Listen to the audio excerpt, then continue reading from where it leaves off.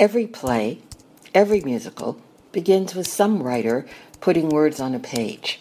Hello, and welcome to Stagecraft, the Broadway radio podcast that talks to playwrights and musical book writers about the shows they've created.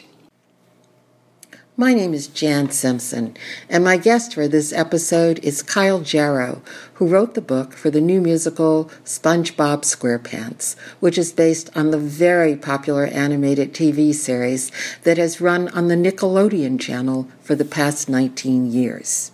Hello, Kyle Jarrow. Welcome to Broadway Radio. Hello, it's a pleasure to talk with you. Now, some listeners will know SpongeBob and who he is, but some won't. And even those who do know SpongeBob won't know the story you've cooked up for him. So for those newcomers, could you describe who SpongeBob is and then give a brief setup of what the show is about?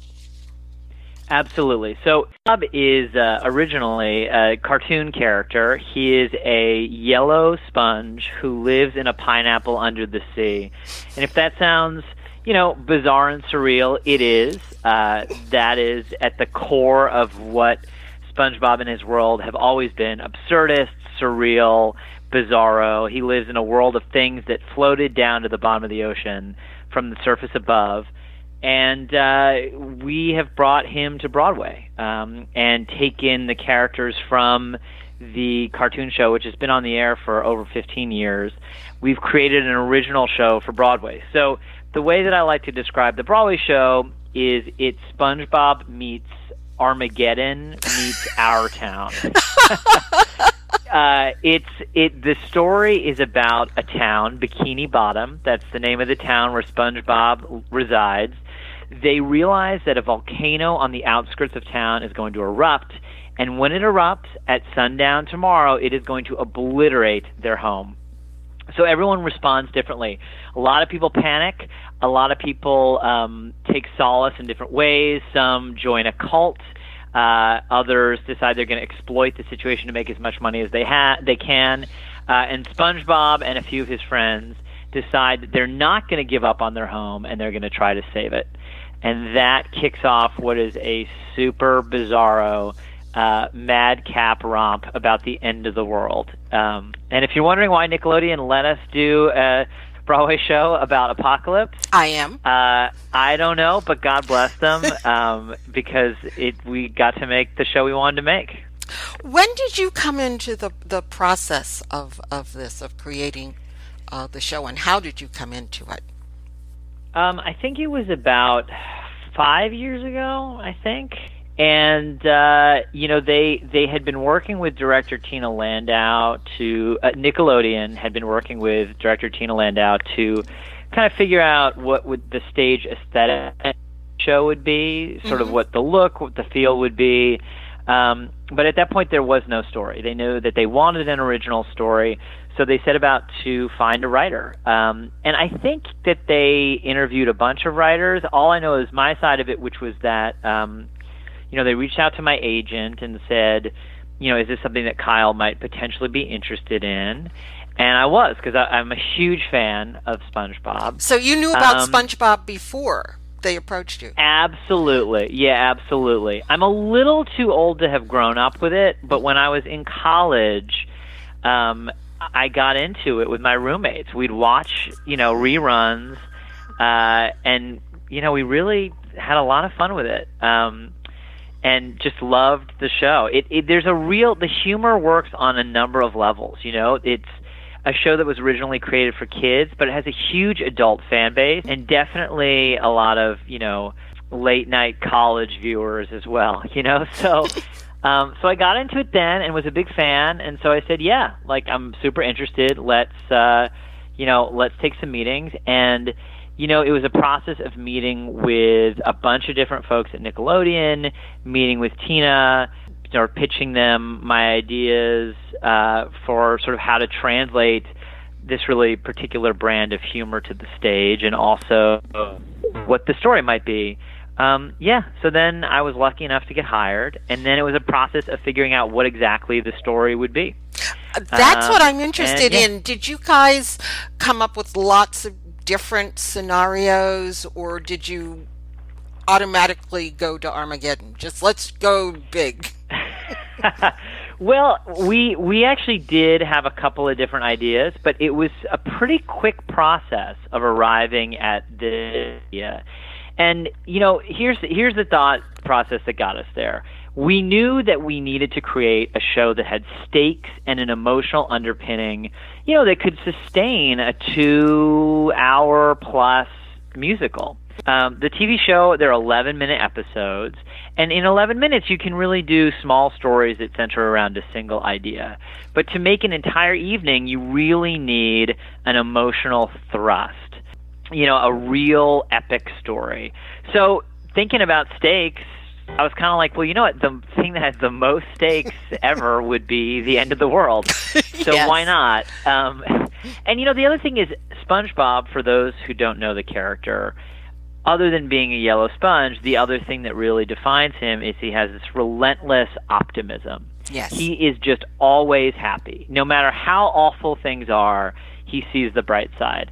And so it felt really fun and funny to take a character like that and put him in literally the most awful situation possible and see how he would face it. So, end of the world, I think we can all agree, is among the most awful situations possible. So, Yes. So that was the thought process. It gave us these huge stakes, and it gave us a really fun scenario to put this character in the middle of. Now, how important was it to include, phrases and tropes and other things that would be familiar from the show to its fans? Well, it is important, and one of the things that I felt incredible, I don't want to say pressure, but incredible responsibility to do was to make a show that fans would feel included in and excited about. I'm a fan myself, so Right. it just, I sort of thought a lot about what would I want in the show? And we call them Easter eggs is kind of how we talk about them internally. Easter eggs are these little lines or references to the TV show that you'll get if you're a big fan. And so, we thought a lot about how many of those Easter egg moments did we want. We always knew there needed to be some, and that number kind of increased and decreased as we worked on the show, because the thing is, you want to create a show that is also welcoming to anyone, to folks who have never seen an episode in their lives. And I think I think that we have created that. But one of the ways we did that is you can't have too many Easter eggs, because then you're sitting in an audience and all these people are laughing, and if you don't get it, you sort of feel left out. You can definitely have some moments like that, and there sure are. I'm sure that folks who don't know SpongeBob, there's probably 3 or 4 moments where they're like, okay, everyone's laughing really hard around me. This is probably a reference that I don't get. But I wanted to make sure that most of those Easter egg moments were intrinsically funny, even if you didn't get the reference. Does that kind of make sense? Yeah, so absolutely. It felt important to include them, but it felt important that they be references, for the most part, that could work for anybody. Was it also as tricky to balance making it a kids show and a show that would work for adults? It was, but it wasn't as hard as it could have been, because the TV show, I think, gives a good template for that. The humor, the nonsensical, surrealist humor, the wordplay stuff that they've developed over all these years of making the TV show really do work on those 2 levels. And so that was a pretty good roadmap. Now, obviously, you have to sort of adjust pace and things like that when you go from a cartoon to the stage. So that was some work, but I would say that in the tone and the kind of humor, there already was that template that could work on 2 levels. The other thing that I really wanted to do was make sure that there were some adult themes that were woven into the story. And by the way, when I say adult themes, I guess I could sound like sexual themes. That's not the case. I just mean things that would be, adult concerns. There's a bunch of commentary on the media. There's a bunch of commentary on how power can get abused by the government. There's even some commentary on religion. There's some commentary on marriage in the Plankton and Karen characters. So, those are themes that I think probably go over kids' heads a little bit, but felt important to speak to. And I think the other thing I should say is that all the stuff about the end of the world is funny and whatnot, but there is I think a serious theme at the core of this that we really wanted to explore, which is what happens to a society when people are afraid. People can turn against each other. In this show, fish can turn against each other. But ultimately, when a society is threatened, that's when we should really come together as opposed to turning against each other. So, that's, I would say, sadly, a very relevant theme right now. There's definitely some stuff in the show about how immigrants and outsiders can get scapegoated in times like that. So, it felt important to speak to some of those more adult themes. And so I think that's something else that has made the show work on a couple of different levels. Some of that stuff is going to go over kids' heads. None of it's inappropriate for kids, but, some of it's going to go over their heads. But I think that's how you create a show that also has value, to older audiences. So, yeah, that felt really important. And I'm now rambling, but for sure, we've tried to do that. And I think, I think we have. Like, I feel like I think we've created a show that does work whether or not you know the source material, and I think it also works whether or not you're a kid or, somebody any other age, really. Yeah. I also detected some political commentary in there. There's talk about fake news. There's the put down of science.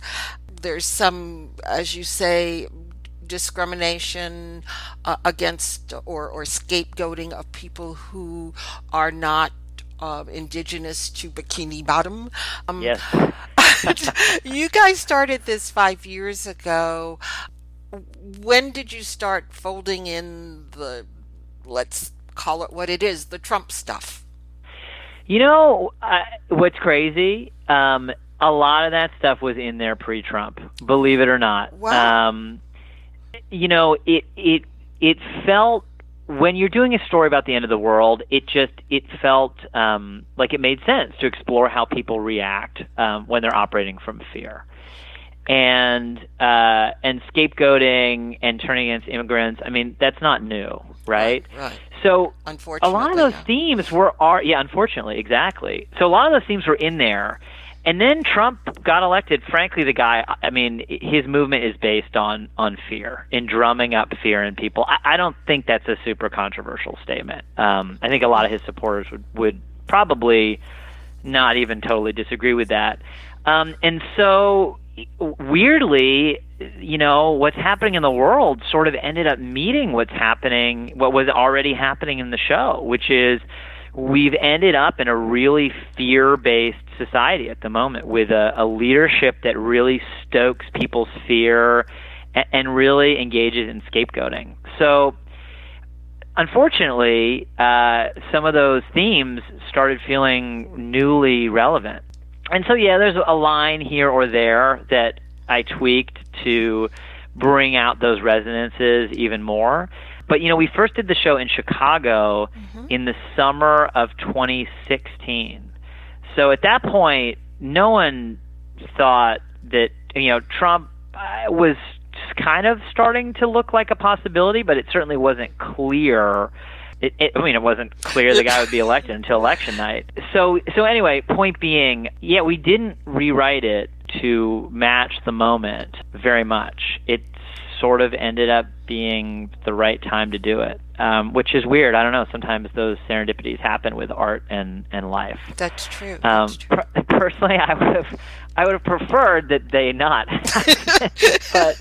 but we're here, and I hope that in a non-partisan way, that this show can speak to the moment that we're in, and hopefully make a really humanitarian point that it doesn't really matter if you're, a Democrat or Republican. I think most people would agree that turning against innocent folks and scapegoating them for something that's really not their fault is not fair and is not something that we want to do as a society. So I think that that's a point that we can make in a compassionate, non-super political way. So yeah. I would hope, just for the folks who are listening, I don't want them to think that the show is like an anti-Trump tirade. It's not. I will say, by the way, somebody tweeted the other day saying, a fan of the show, I saw this tweet where they were like, there's a lot of anti-liberal messaging in the show. I will admit that is not at all how I intended it. But this person talked about some of the critiques of the media that are in the show. There's a newscaster character who sort of gets really into riling up panic. And I think that this audience member really hooked into that and sort of read their politics into that. So it's interesting to me that, folks have been able to find themselves reflected in the show on both sides of the spectrum. I guess maybe that's a good thing. So yeah, it is, and I think they want to because it's a fun show. I'm gonna switch things up just a little bit, because one of the things that's really interesting to me is that it's challenging for any book writer to collaborate with a composer or a composer and lyricist on a musical, but you had like 15 of them. And you had some really big names like Cyndi Lauper and John Legend and Sarah Bareilles, because if people don't know, these folks and others were asked to create original songs for this show. And so I'm wondering, how did that process work? How did you work with all of these different people? It all comes together, but what did you do? How did this work? We weren't quite sure when we got into it. It was an idea that seemed very exciting, and I'll tell you what, it's such an honor to get to work with such an array of talented people. But, we weren't totally sure how it was going to work, and it really did. And kind of the way that it worked in this case was that each of the artists, when they were approached, they were given a sense of what their song would do in the story. They got an outline. In some cases, they even got script pages, depending on which point in the process they got involved. And, they were given a sense of like what the song should do, maybe even some lyric prompts like, hey, this could be a cool metaphor to use in the song. And then they went off, and using that, they wrote a draft of a song. And there was a little bit of back and forth.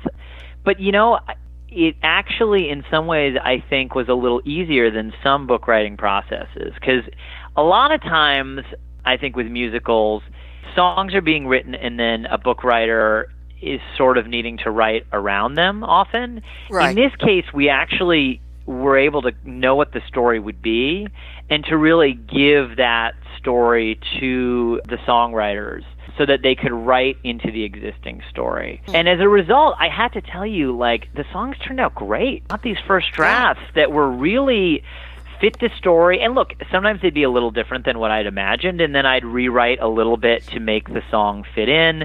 But in general, there wasn't a ton of that. I think another reason that it worked pretty well is because all of the writers had familiarity with SpongeBob. A lot of them were fans of the show, and certainly if they weren't, they could easily watch, as many hours as they wanted. So tonally, I think the songwriters kind of knew what we were looking for, because of that. So I think that was very helpful as well. And then honestly, our ace up the sleeve, I cannot take any credit for, is Tom Kitt, who was our arranger and music supervisor. And what he did is he took these amazing demos that these artists had made, and he then, smoothed out the edges so that it felt like a cohesive score, but while also trying to preserve the individual sound of the artists. And he really worked with the artists to arrange those tunes to fit into the needs of the show. So I think a lot of the achievement and praise should go to him. I mean, the guy's a genius, and he found a way to take these disparate voices and keep them unique, but also have them fit into a score, and that is no small task. You're a musician yourself, though, right? That's true. Yeah.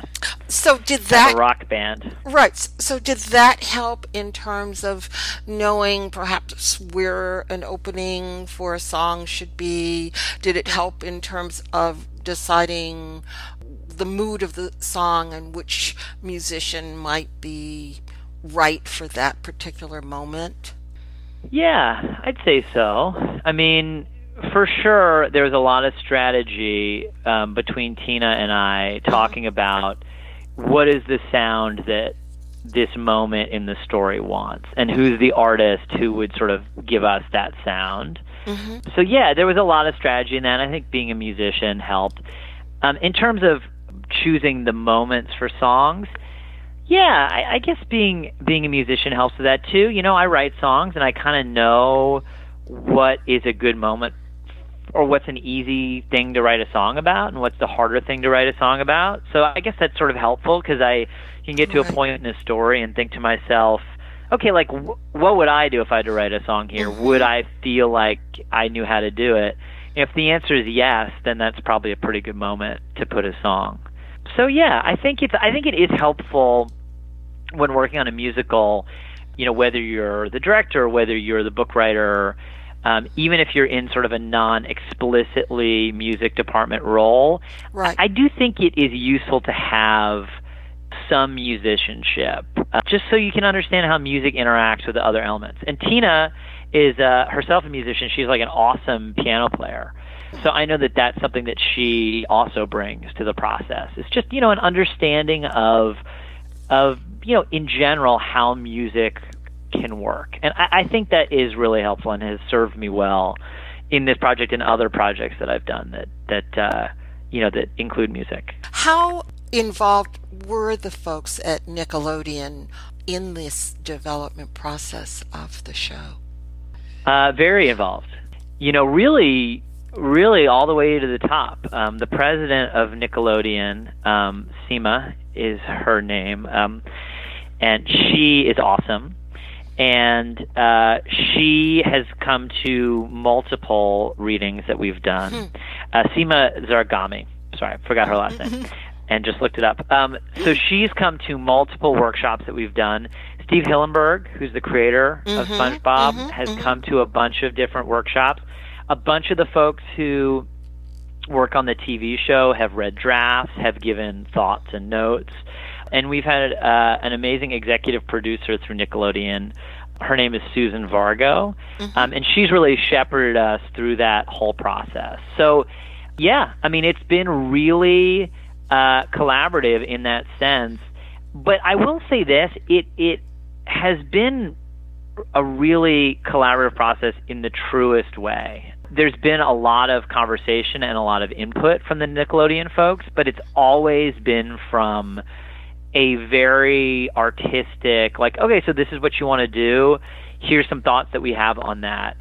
Very much that's the spirit, as opposed to like, okay, this is what it's going to be. And I'm sure that there are a lot of, you know, corporate-driven processes that are like that, and this just wasn't. So it's just, we've been incredibly lucky. Because also Nickelodeon's never done a Broadway musical before. Right. So, you know, I think they really felt like this is going to be a creatively driven process, and that's what they pledged to Tina and I at the beginning of the process, and they totally did that. I mean, I know that sounds like cheesy to say, but it really has been a really collaborative process. One other person I should shout out to is Doug Cohn, who's a VP at Nickelodeon for music, and he had a lot of relationships with a lot of the artists who wrote songs for us. So a lot of times the ask went through him, and he was incredibly helpful too at helping us know like what artists are going to be excited about this and what's the best way to liaise with artists and get them to sort of understand what we want this to be. So he was really in the trenches with us too, and is just awesome. But again, was always like, okay, what's your dream for this? Let me help you figure out what's the best way to do that dream. And like, what a great relationship to have with anybody, right? Well, I bet they're pretty happy, because I think most people, when they heard SpongeBob SquarePants the musical, sort of went, really? And yeah, I'm sure that's true. I have to say I was one of them. And I think everyone that I've spoken to who's gone to see it has come out saying it was such fun. You guys got rid of all that skepticism. So it sounds as though it was a a fun process, but a challenging process, but one that you really brought off. Well, thank you. And I have to say that there are examples in film, in television, on Broadway, of shows that are awesome that are based on huge IP. It's totally doable. I mean, Lion King would be a prime Broadway example. I mean, the show's great, and True. There's totally a version of Lion King that would have been really cheesy, and it's not at all. And to me, the key is that you've just got to really love and embrace what the source material is, and understand that it's not just commerce. Like, there's a reason that SpongeBob is so so powerful and resonant with so many people. So I think for Tina and I and Tom and everyone else that we worked with, it was kind of like, look, we love this thing. We want to honor that and make the awesomest version of it that we as fans would want. And I kind of think if that drives you, and you have to have, collaborators, in this case Nickelodeon, who are down to let it be cool. But if you have both of those elements, I think you can make something really great. So I feel that we have, and I think, but it's like, honestly, we just always thought it could be cool. I don't know. I know that's so weird, but honestly, there's so many projects that so many people, including myself at times, have worked on where you're like, I don't know, like, this could be cool, but I don't know. And you kind of go into it doubting it. And I feel like you got to go into it being like, this is going to be awesome. And that really is the attitude that we always took. And I think if you do that, like, a decent percent of the time, it will be awesome. That is my philosophy. I don't think SpongeBob could have said it any better himself. Thank you, awesome. Thank you so much for doing this, Kyle. Yeah, my pleasure. It's really, really nice talking to you. Thank you very much. Okay. And thank you for joining us. We hope you'll come back next time, and that you'll listen to all the other Broadway Radio podcasts, which you can find on BroadwayRadio.com.